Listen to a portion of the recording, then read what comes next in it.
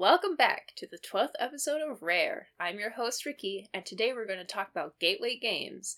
These are games that you can find at most retail stores that sell board games, are easy to learn, and they're great for if you just want to get your feet wet in the fantastic hobby of board games. Well, enough of the details. Let's roll the dice and get the episode started.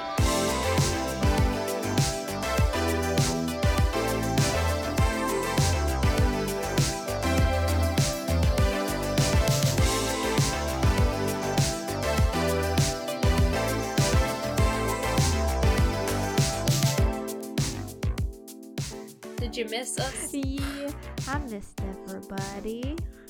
We kind of went on an accidental holiday break. We forgot to mention that we were also going on break. About that. Yeah. Like, there was a couple times where I'm like, did we ever mention that? And then, forgot to ask you. Yeah, I don't think we did. I know we definitely did for Redbeard, but I don't think we ever did for Rare. So sorry for our extended hiatus. For everybody who didn't know, we took a break and we're back. We're back for the holiday season. Yeah, because we want to help everybody who maybe has some, gift cards to your big retail stores like Walmarts and Targets and stuff like that. And maybe you're wanting to get into some board games, or maybe you're looking for some, new board games and you have gift cards for those places. This is a good episode for you. Yeah. Dip your toe in to the board game realm. If you're already here, these are some classics that you should have on your shelves. I mean, you don't have to, but they're pretty good. That's why they're classics. Yeah. So. Well, some of mine are not classics, but they're still pretty good games. We got some classics, okay?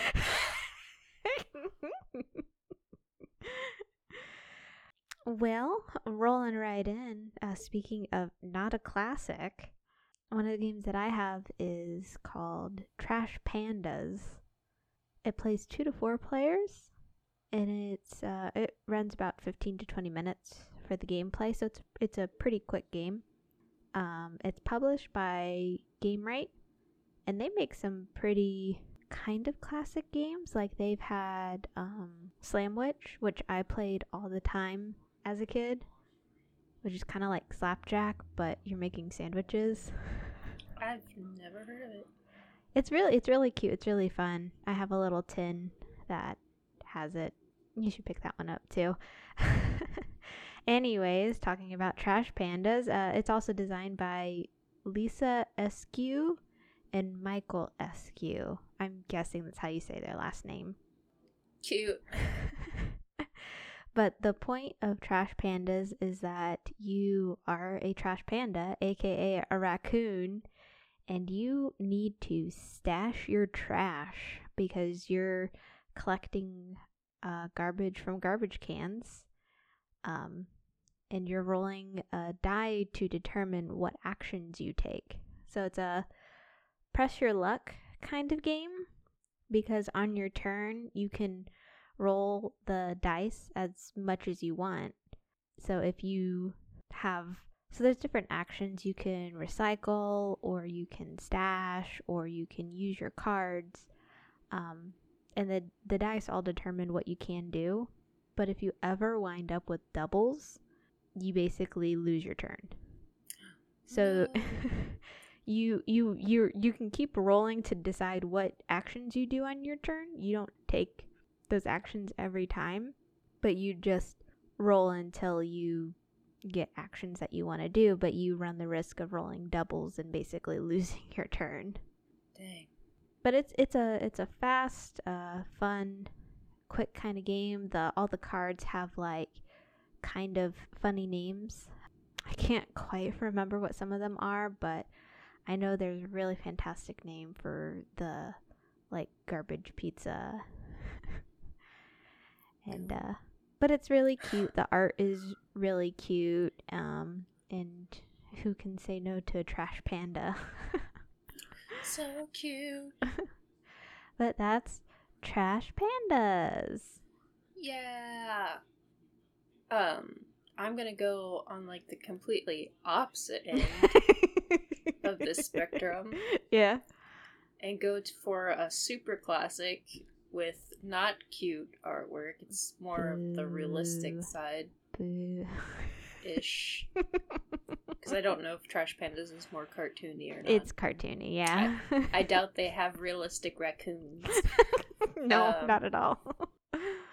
So I'm going to talk about Catan, or Catan, however you feel like pronouncing it.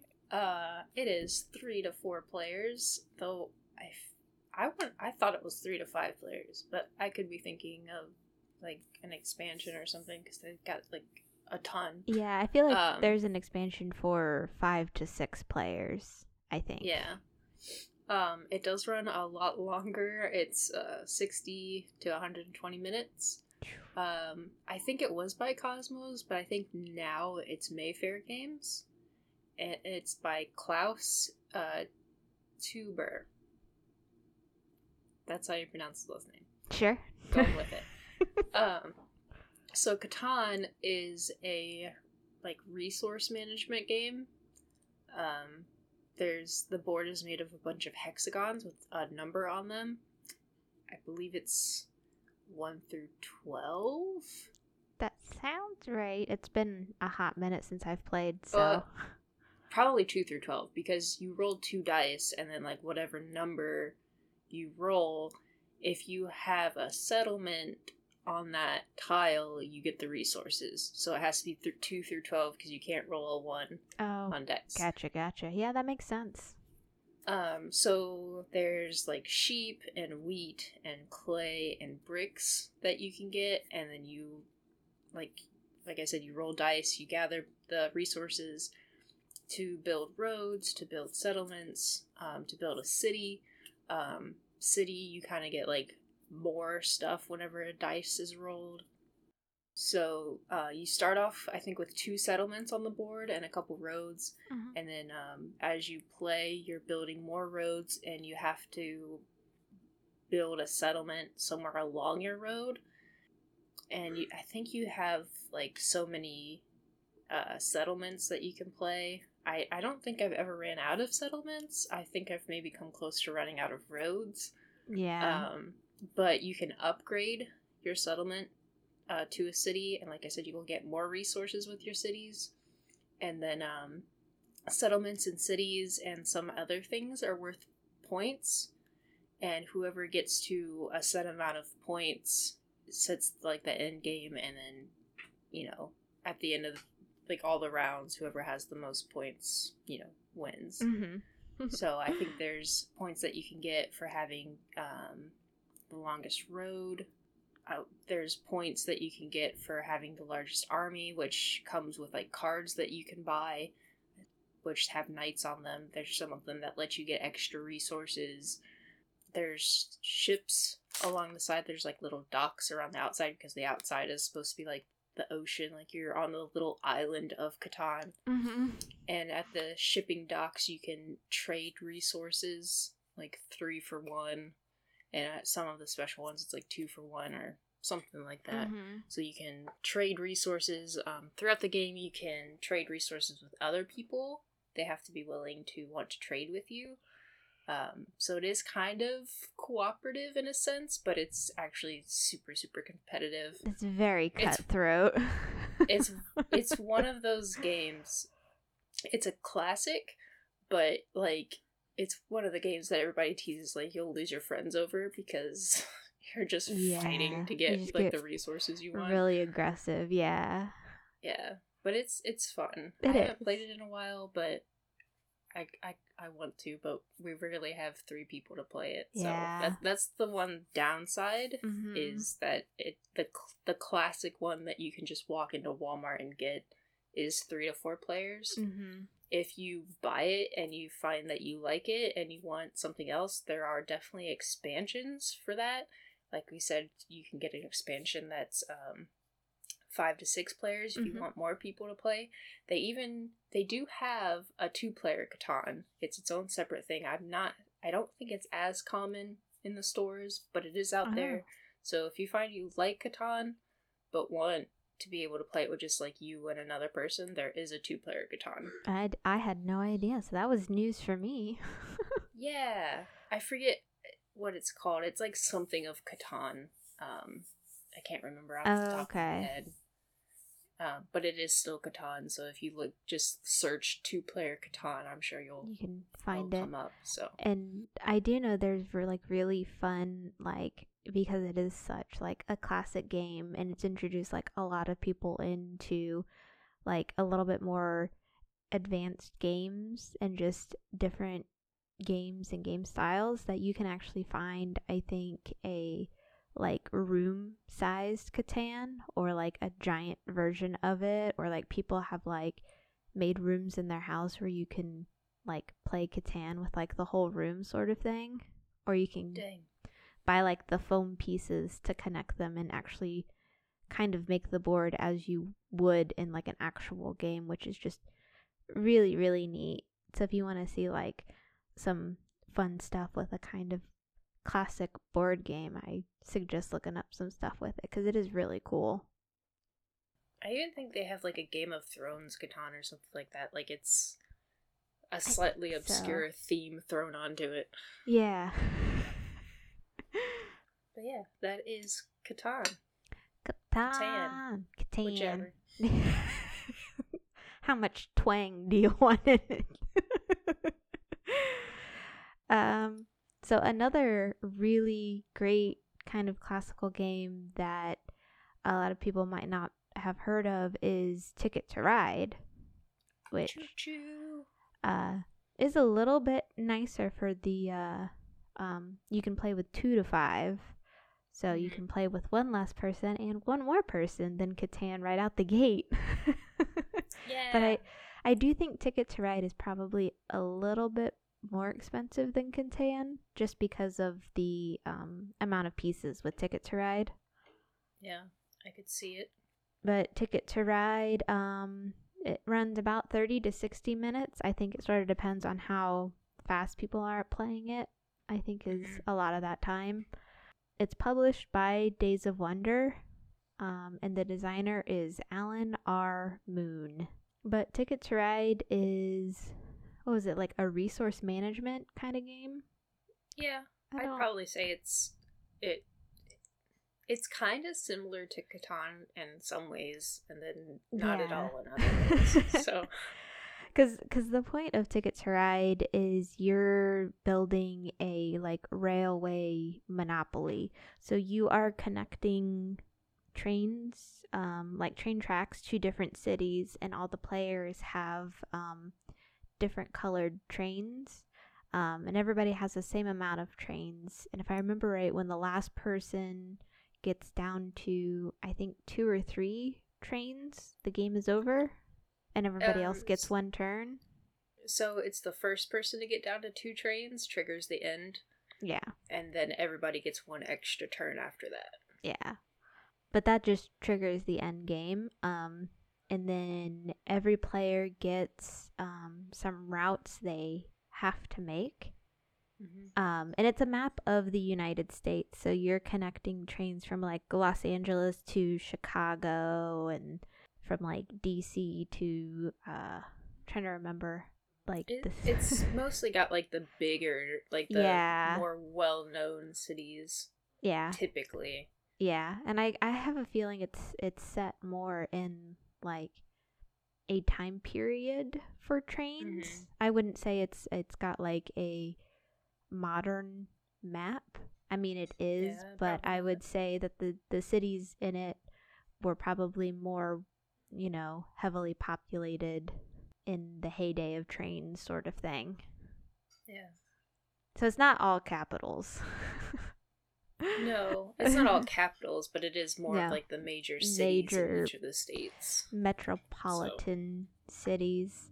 And then as you start connecting trains, you have to lay down the different connections to each city might have a color associated with it, and that's the color of the card you have to lay down. And so if you wanted to lay down on a 6 train track from, I don't know, Chicago to Minneapolis, and it's a 6-train track. You need to lay down 6 black train cars in order to do so. And so on your turn, you're generally picking up cards. And instead of picking up cards, I think you can decide to get some more goal cards, if I'm remembering right, which is how you do, it's the main way to get points. And then there's like bonus points for having the longest connecting track. But it is a pretty easy game to get into. I know my brother just got my nephews that game, and they just played it for the first time, and I think they really had a blast with it. My half-brother was texting me about it while they were doing it, and they said that they were like a little bit confused by the rules, and then well after they were done playing, I sent them a how-to video. So yeah, it's not really complicated, but there are a lot of parts to it, and there are quite a few things you can do on your turn. Yeah. And all those things are like, do this or this. Like, you can't do multiple things like on your turn. It's like you have to draw train cards, or you have to like play train cards to lay down trains, or you can pick a new ticket. The thing with tickets is if you don't complete them, you'll actually get minus those points. I forgot about that. You get the negative points. Yeah, so like if you have a long route that's worth 20 points and you don't quite get it, you're losing those 20 points. Yeah. So it's very, you really gotta think, do you want to risk getting more tickets, especially if it's like later in the game and people are under, a certain amount of trains. You want to think, is it worth it? Yeah. And you Is can it really worth it? like a total jerk to the people you're playing with, because you can block other people's routes. Yes. So for example, you see somebody else going towards a different city, you can go to that city and basically block off their route to that city, or if you like make a line in front of somebody and they can't cross yours, it can be a bit of a nightmare. Yeah, it really depends on the type of people you're playing with if they're going to do that. Luckily, most of the people I play with aren't like purposefully trying to like block your routes. Oh yeah. The only time that happens is if like they happen to be needing that same exact route. Some of the routes are double routes, so if you're playing with enough people, you can use double routes, which can help. But it sucks when like you're playing with 3 people and all 3 people like need the same route, and so only 2 people get it, and the third person has to find like the long way around. Yeah, it's tough. Yeah. But I would say it is a classic game, but it's still a game that a lot of people have not played. I highly recommend Ticket to Ride. There are a couple different variations. I know there is a smaller, cheaper version of it that's called Ticket to Ride London, and it's just I think the underground of London. I've never played it. I would have to imagine it runs relatively similarly. It's just a smaller version of Ticket to Ride. So we did play Ticket to Ride New York that one time.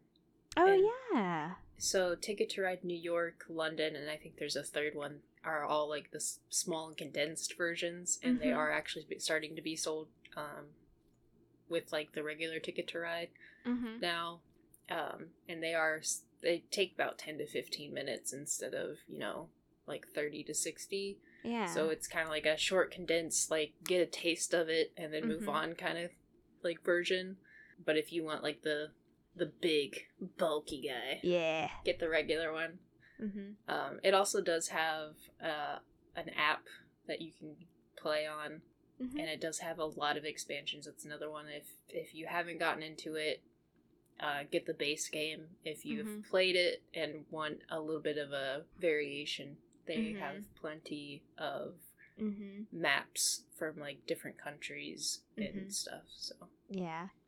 There's a different variation that's like, I think it's Rails and Sails. I want to say, and I haven't played that one yet though. I haven't. I've heard mixed things on it. I've heard a lot of people say the boats don't seem to translate as well or something like that. I've always thought it seemed fun. I have not personally played it, so I cannot personally give my thoughts. Right, me neither. But Ticket to Ride is pretty fantastic. Yes, and I've played. I think it's like the I want to say it's the England version. Maybe it's the one that you can make like train stations or something like that. Yeah, that one I think is just Europe. There's one that's Europe, and then there's one that's like England specifically. Okay. Or Great Britain or something like that. I always get them the Europe one is mixed fun. up. Because you can basically make it to where if somebody goes to a city, you can make it to where you can also go to that city by placing like a train station there. I forget exactly what it's called. But you don't lose points if you use them. But you get points if you don't use them. Right. So it's in your benefit not to, but sometimes if you're in you a need pinch to. and you really need that specific city for a card, you can use it like almost as if you laid trains there, even though you didn't. Yeah. So, long story short, if you have not played Ticket to Ride, give it a shot. Do it.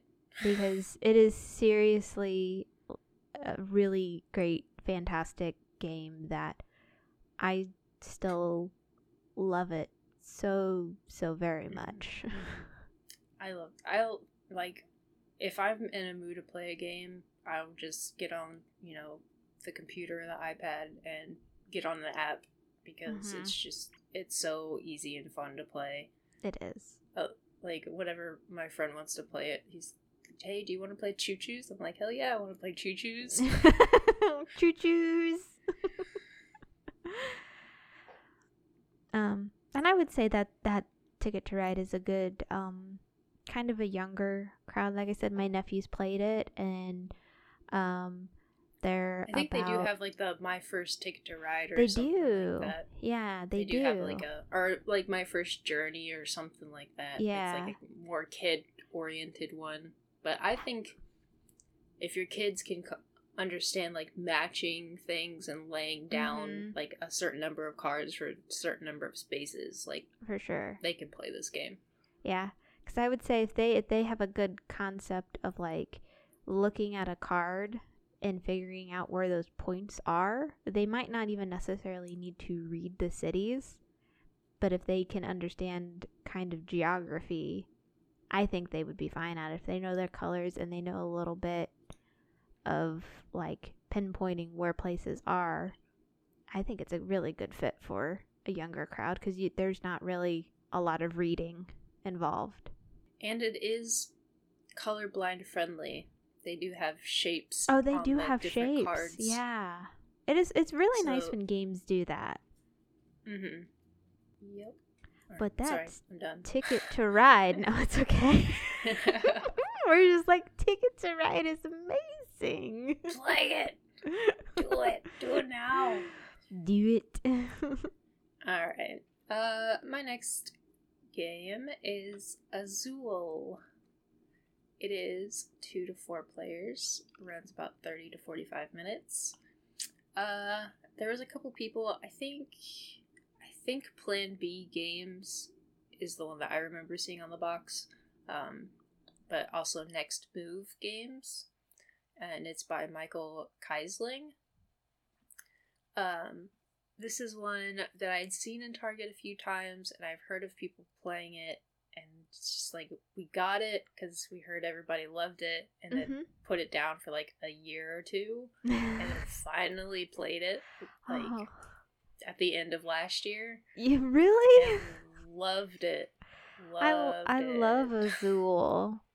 That's a game that I don't have. I would kind of consider that a bit of a classic game. Like, once you play it, it's one of those games where even if you don't pull it out for a long time, when you do pull it out, you're like, oh yeah, this game. Right. So in Azul, basically what you're doing is you're making a mosaic wall, And the boards are actually two-sided, so one actually has a pattern on it that you have to follow, and the other side is all blank, so you can make your own pattern, but you do still have like specific rules you have to follow.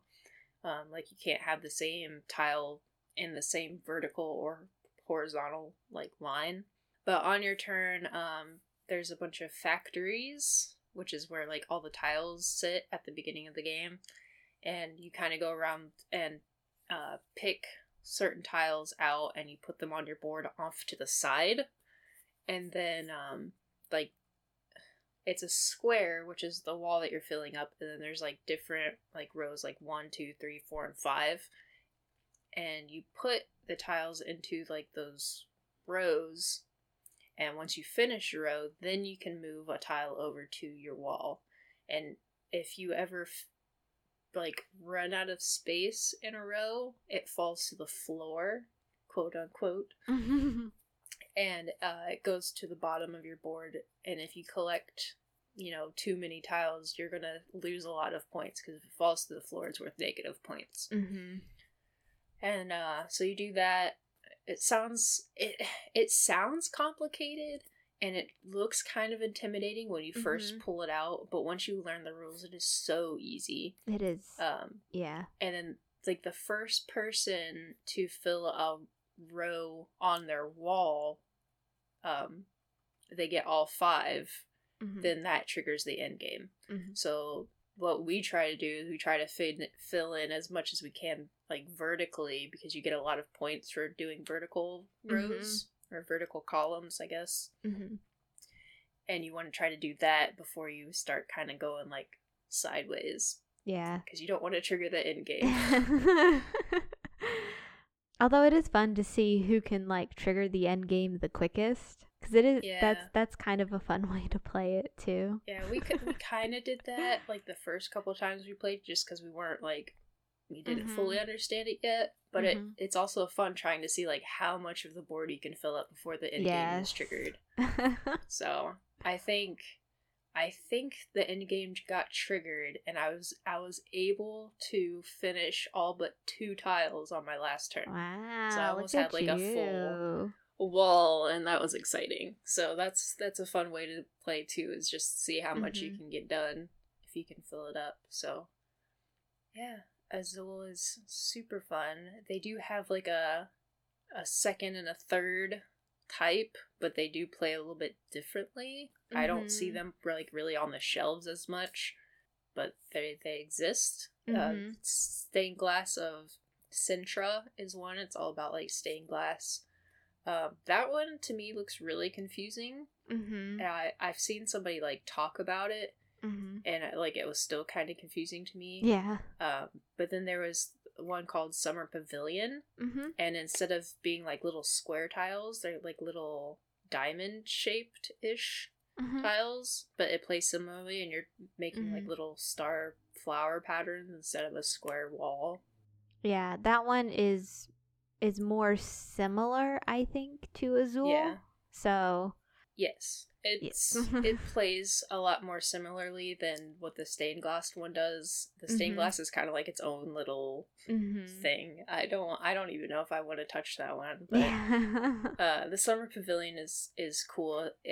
I would say it plays enough to where you could pick it up probably easily if you've played regular Azul, but it adds a little bit more complexity because of like the star shape, and like there's more of them on the board rather than just having a single square. So if you've played Azul but you want a little bit more of a challenge, go to, like, I would probably say Summer Pavilion, and if you want an even bigger challenge, then go to the stained glass one. There's like levels to it. Almost, yeah. And then they do have another expansion, which is kind of more not an expansion, but just kind of like an add-on. It's called Crystal Mosaic, and it actually comes with like plastic sleeves that you can put on top of your board that has like little indentions that holds the tiles so they don't slide around as much. That's nice. Yes. I was able to find that on Amazon for a decent price. It does come with extra boards, so it does give you like more play ability, Mm-hmm. and it helps keep your pieces from sliding around. Not that it's a huge problem, but it can be, because sometimes if you like bump the table, Mm-hmm. they get all wonky and it's not as pretty anymore. Yeah. And you're like, my pieces. You want them to look so perfect. Right. But yeah, that's Azul. It's another fun, fantastic game. Nice. I'm going off track again and going to not really a classic game, but it is a whole lot of fun, and it's called Throw Burrito. And it sounds wacky because it is. It plays 2 to 6 players. It is relatively quick at about 15 minutes. It's the publisher is Exploding Kittens. So it's the people that made Exploding Kittens made Throw Burrito. So if you're into Exploding Kittens, this is the same art style. I think it's the same artist. It's designed by Matthew Inman, Ela Lee, and Brian S. Spence. So Throw Burrito, if you've ever played Spoons, this is kind of similar in that everybody has a hand of cards and they're trying to make matches, and when matches are made is when stuff happens. So like if you lay down 2, I think it's like dual cards, I think the player gets to choose 2 players, and the game actually comes with like stuff like squishy. They're not really stuffed, they're not like stuffed animals, but they're like that squishy plastic, if you know what I'm talking about. I think so. And each player will get one, and then they'll be back to each other and take like 3 steps away from each other, and then turn around and try to throw the burritos at each other. Okay. And then there's a match that can be made that's like kind of last man standing, like all out duel, and it's when that gets laid down, everybody tries to grab a burrito and not get hit. So it's like a little bit of dodgeball in with spoons. That sounds very chaotic. So yeah, it is. It is chaotic. It can be loud. You want a pretty big space to play it in. But the burritos aren't very big. They're a couple inches, I want to say. I'm really terrible at sizing, by the way. But they do, if you see the box, they show you the burritos in the box. So, but they're really soft. They're really squishy. It's a really good kids game. It's a really good party game. You can find it like pretty much anywhere. And Jason was informing me that they have an extreme throw burrito, which you have to play outside because the burritos are inflatable and are like the size of a person. Dang. And I think the cards are oversized too, so it's definitely more of a summer outdoor, probably you can play it by a pool kind of game. But the concept is the same. Throw a burrito and knock them into the pool. Yeah. And when you get hit by a burrito, you do get a wound. And if you get enough wounds, I want to say it's like 2 or 3 wounds, you're knocked out of the round. So it's basically like a last man standing kind of game. Brutal. So yeah, but it's just one of those where it's a really good game for kids to kind of let off a little extra steam, a little extra energy. Mm-hmm. I've played it a few times, and obviously you don't want any like breakable objects nearby, but otherwise the aim is to hit other players, so generally there aren't too many misfired burritos. Unless you just hit somebody so hard it knocks them down and they break a lamp. And the burritos themselves, they are not heavy. They are very, very light, but I don't recommend playing around fragile fragile, knockable down things like lamps or TVs or cabinets, sort of thing. Yeah. Makes Good, sense. yeah. Throw burrito. Burrito. I've got another classic for ya. So many classics. This one is Splendor. Just kidding. It's Splendor, in case you didn't hear it. It cut out It's a 2 little to bit. 4. It runs about 30 minutes. It's by Space Cowboys and is by Marc Andre. So Splendor is also another kind of resource management. Mm-hmm. It's a very classic theme, apparently. Resource management. It is. So in Splendor, you are actually whatever the term is for people who like take jewels and make jewelry. I don't think it's jeweler. I think it's something else. But anyway, there are 5 different color gems. There's diamonds. Isn't it like ruby and sapphire? Ruby, emerald, sapphire, and I forget what the black one is called. Anyway, there's a black one as well. And then there's gold. And then there's cards on the table. I think it's 3x4. There's like level 1, level 2, and level 3. So the level 1 cards are like really easy and kind of cheap to get. Like maybe you only need like a couple gems to be able to find it or be able to buy it. And then the second one's a little bit harder to get. And then the third level, like you need a lot. So the game comes with like these little poker chips that have the gems on them.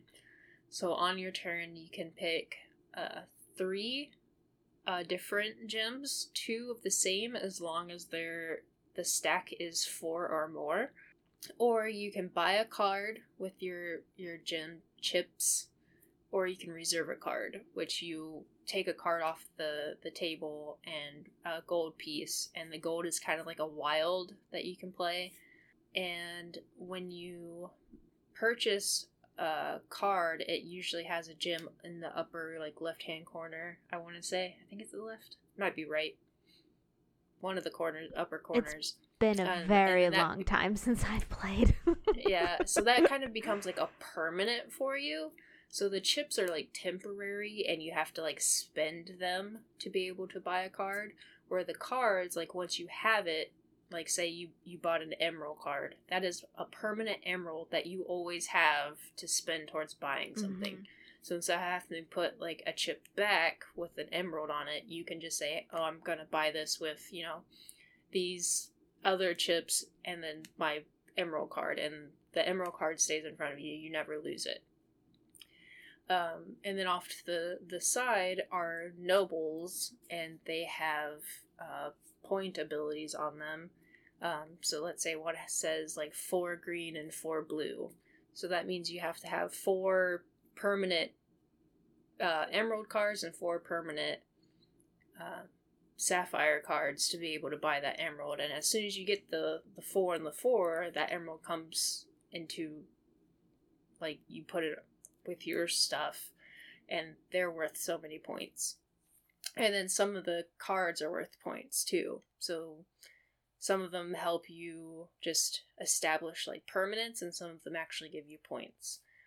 So the first person to get to 15 points will trigger the end of the round, and then once everybody's taken their final turn, then whoever has the most points wins. But it is one of those, everybody gets equal amount of points. So if like the last person triggers the end round, nobody else gets any more turns. If the first person does, then the second and third and fourth player get extra turns. One of those kind. Okay. Yeah, so it does matter who the first player is, because depending on who triggers the end depends on if you get an extra turn or not. This is one. It's a classic. I've actually played in like a Splendor tournament at board game convention. I actually didn't do terrible, but didn't do great. There's definitely different strategies I've seen played. I typically try to get a decent chunk of permanence of all the colors, so like towards like mid to late game, you can get a lot of games for free or for really cheap because you don't have to get as many chips to be able to buy a card. I've seen a lot of people, they really utilize the reserving a card. You can reserve up to 3 at a time, and then like, you know, once you buy a card, you could reserve another card. I've seen people use that as their strategy, so they're pulling off those like really high cards and working towards them, or like a card that's like really valuable to like a lot of people. And they're taking it off the table, basically. Yeah, they're taking it off the table so nobody else can get it, but they can still work towards it because they didn't quite have what they needed for it. A lot of people, like, another strategy is, like, I'll look at the colors needed to buy a noble, because I think the nobles are worth 3 points? 5 points? 3 or 5 points. No, one of those. And I'll see, like, the most common, like, if they have a lot of white or a lot of blue, then maybe I'll go a little bit heavier on those so I can get those nobles, because they're worth a decent chunk of points. So there's just different strategies that you can do in that game. It's really simple once you see the layout of it. It's just really fun. I do know a couple people that don't like it, but I would say with it being a classic, you should always give it a try. Yeah. It's another one that has an app, so if you want to learn how to play, or you're not quite sure you want to invest in the physical version because you don't know how to play it, you don't know how you feel about it, you can buy the app for, you know, pretty cheap and try it out that way.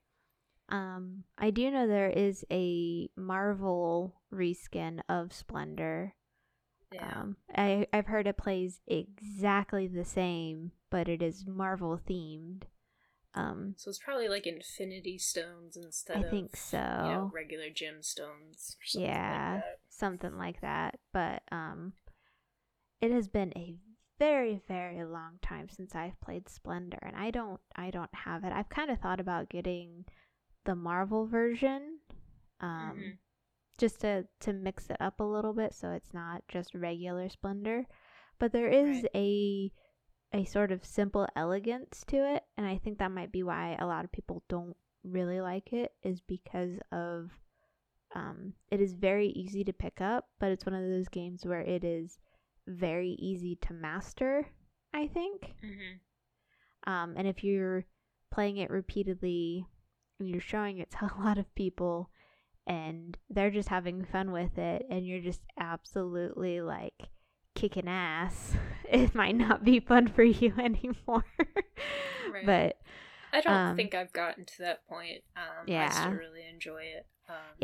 They do have, for those who've maybe played Splendor, they do have expansions out now in the physical version. I think they only have, like, maybe 1 or 2 on the app. They don't have all of the expansions on the app yet. But they do add extra elements and different kind of like goals, in a sense, in the game. Like, one is called Cities, Splendor Cities. And instead of having nobles, you have like cities off to the side that you can play towards, and they're really expensive. Like, once you buy them, it gives you a huge chunk of points. But they are like harder to get. Yeah. Because definitely the one thing I remember about Splendor is those chips are definitely weighty. So you definitely feel good using them. Yeah, they're definitely good quality, like, poker chip, almost, like, quality chips. So the components are really nice. Very nice. You do a lot of shuffling, so the cards do kind of get a little, like, I guess, chipped in a way on the edges, but I'm sure you could probably sleeve them if you really wanted to, and it would be fine. They do actually, I don't know if they sell them regularly, but you might be able to find them, but like a Splendor like mat that you can play that has like the nice layout where it tells you where to put everything, and it keeps it all nice and organized for you. I love those mats. You can find them. They're generally not like licensed, but you would think that the company would license them I because think Splendor did make like actual mats, but I don't think they really sell them much now. It's more like if you find it, but yeah, you could go to a place. I think that's what we did before we actually took part in the tournament. I think one of us won an actual Splendor mat, but oh, before that, my husband was able to find a place that was all like, hey, we make mats, and he sent them a picture of like a Splendor layout, and like they made that mat and sent it to us, so we kind of already had one. But it is nice, that game, to have like a little bit of like a layout, a specific where to layout. place things. Yeah, those mats are just really, really nice. It's just like an added extra niceness to a game. It's not something that is ever needed, but when you have it, it is like, the icing and cherry on top. Yep. Sure is. But yeah, that is Splenda. Splenda is splendorous. It's my new Beautiful catchphrase theme song for them. Love it. Perfect. Because I'm going to talk about Pandemic. 2 to 4 player game. Plays about 45 minutes. Published by Z-Man Games. The designer is Matt Leacock. Leacock? Leacock. Sure. Yup. That's a name. That's a name right there. Pandemic is a purely co-op game, so it's one of those games where it's a 2 to 4 player game, but I don't see why one person couldn't run 2 different characters and play it by themselves. But each player takes a occupation, and each occupation has special abilities, and in fitting with everything, you're trying to prevent viruses from spreading, and you want to eradicate them. Too real. So it's like a set collection kind of game, because in order to find a cure, you have to have I want to say it's 5 or 6 of the same color city, or like colored card. So it's a world map, and each city is kind of, they've chunked them up into different sections for the 4 different diseases. So you have the blue section, which is mainly the United States, and you have the yellow section, which is mainly South America and a little bit of Africa, and then black is kind of more of Eastern Europe and the Middle East, and then red is more China and Japan and that side of the map. And your goal is to, I think it's just to stop the spread of all 4 diseases. You don't have to eradicate them. And a lot of people kind of mess it up when they play. They lose because they think they have to eradicate the disease. That's just kind of an added bonus, and it makes the game a little bit easier. But you don't need to eradicate the diseases. But there's a lot that can go on in your turn. On your turn, it's been a hot minute since I've played Pandemic. I think each player on their turn draws, I think it depends on the number of outbreaks you're on, is how many cards you pull off of the outbreak deck. Generally it's 2, and I think for like an easier mode it only goes up to like 3 cards. And that's how many cities you add a cube to, and that's basically more people are being infected in a city for each cube in a city. If you have a city that already has 3 cubes and you draw a card that has that city outbreaks, and you move the outbreak tracker down 1, and then every city connected to that city gets a cube. So It's a pain. it's very, very annoying, but it is so much fun to play. We generally play, when we play open-handed, so that way everybody can see everybody's hands. I know some people might not play that way. They like to keep their hands secret. It's sort of all dependent on how you want to play, but that way we can kind of see and discuss who's going to be trying to go for kind of what color cards, so then that way we can communicate better on like who needs to meet up for cards, sort of thing. But I would say Pandemic is a really kind of classic cooperative game. It is very heavy-handed with the cooperativeness. It's a very all or nothing sort of thing. Yes. So you all win or you all lose. And yeah. There's like 5 ways to lose. Yes. And there was a beautiful 10-year anniversary version that came out a few years ago. So if you played Pandemic, I highly recommend you check it out. It's gorgeous. It comes with actual character minis. All the diseases actually come in like little petri dishes, so it's really cute. Nice. And it's like a nice place to like store them too in the box. And the box itself looks like an old school like medical box. You know what I'm talking about? Like a first aid box, like a metal first aid box that you'll see on like a wall or something like that. So it's like a really great display piece. Nice. All in all, Pandemic, there's like a million different versions of it. They all play vaguely the same. There are plenty of expansions for Pandemic. All in all, I really highly recommend Pandemic. They do have 3 legacy versions, which if you never played a legacy game, Season 1 of Pandemic has one of the best legacy games, just how it is played and laid out. And then when you're done playing the legacy version, you can play regular Pandemic on your board. And if you don't know what a legacy game is, it's a game that every time you play the game, something changes or something happens in the game that you might destroy a card or something gets unlocked and you can use something now, or just kind of stuff like that. If you love Pandemic and you're looking for a legacy game, it is a really great legacy game.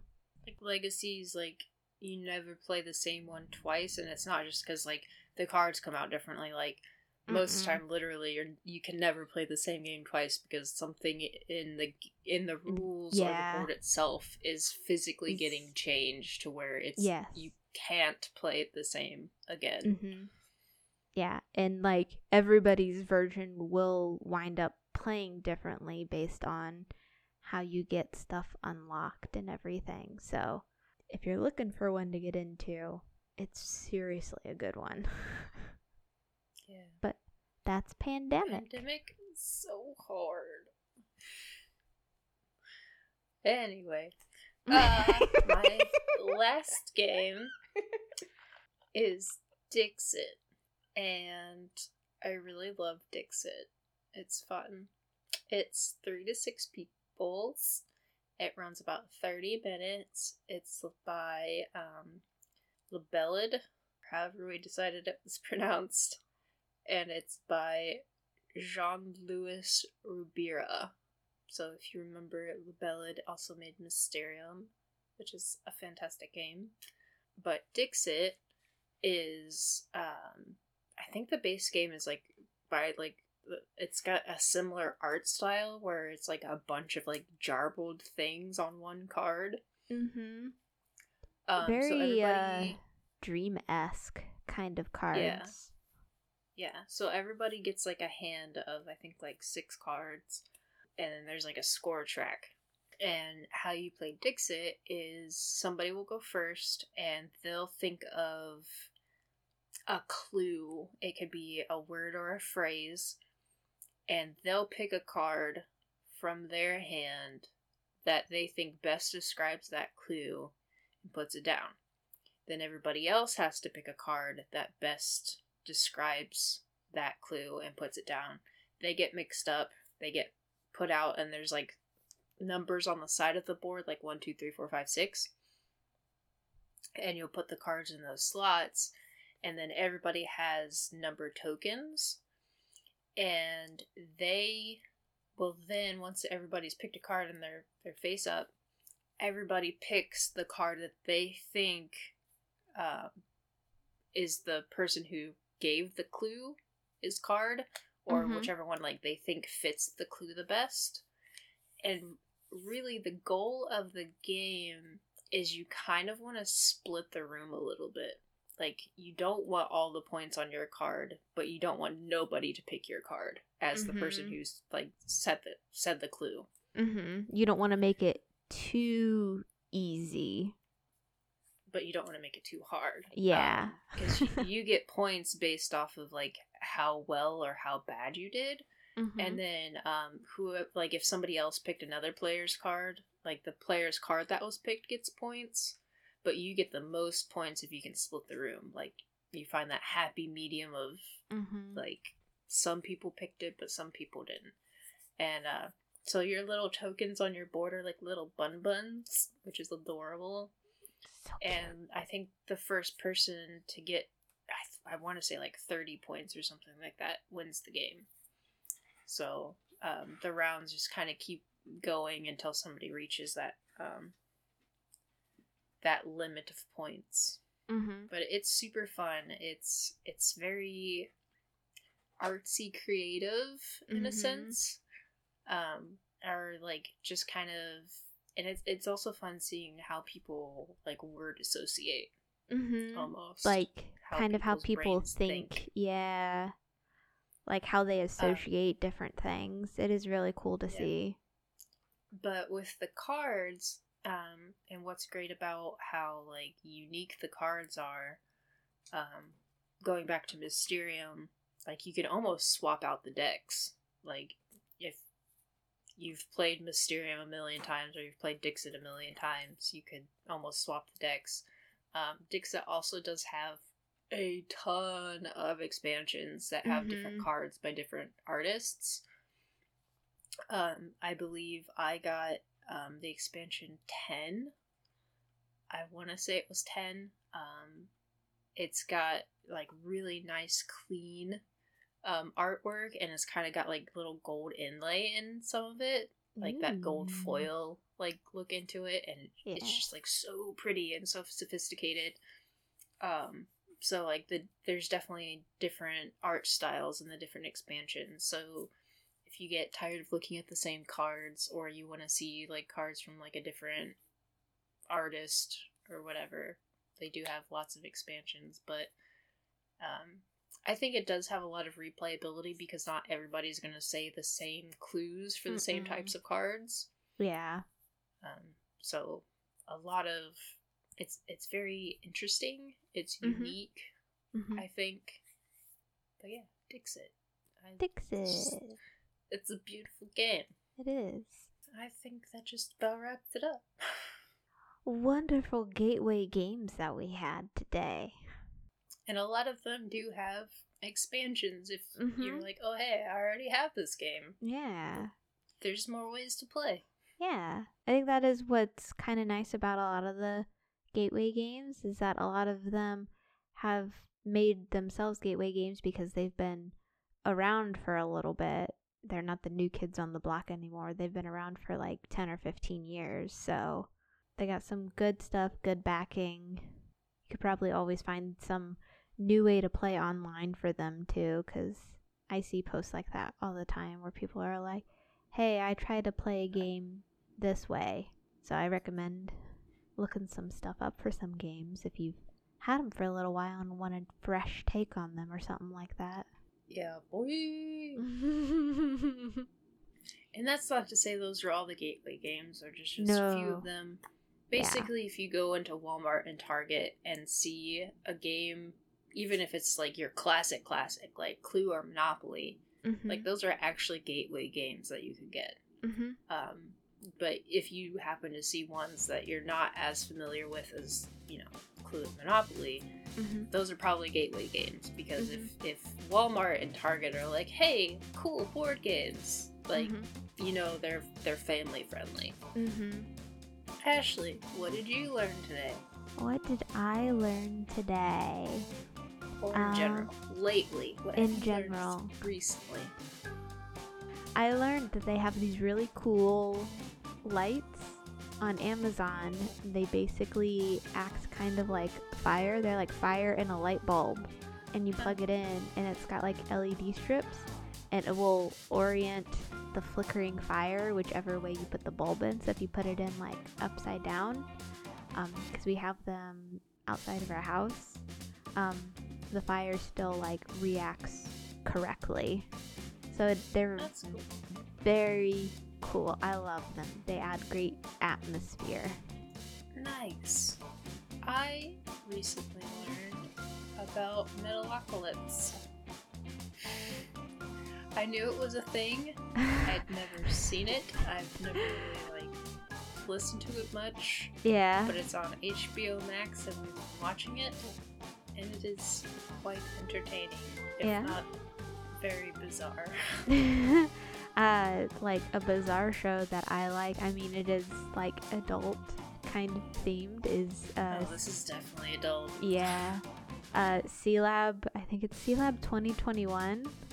Oh yeah. Yeah, that all those old Adult Swim shows. Yes.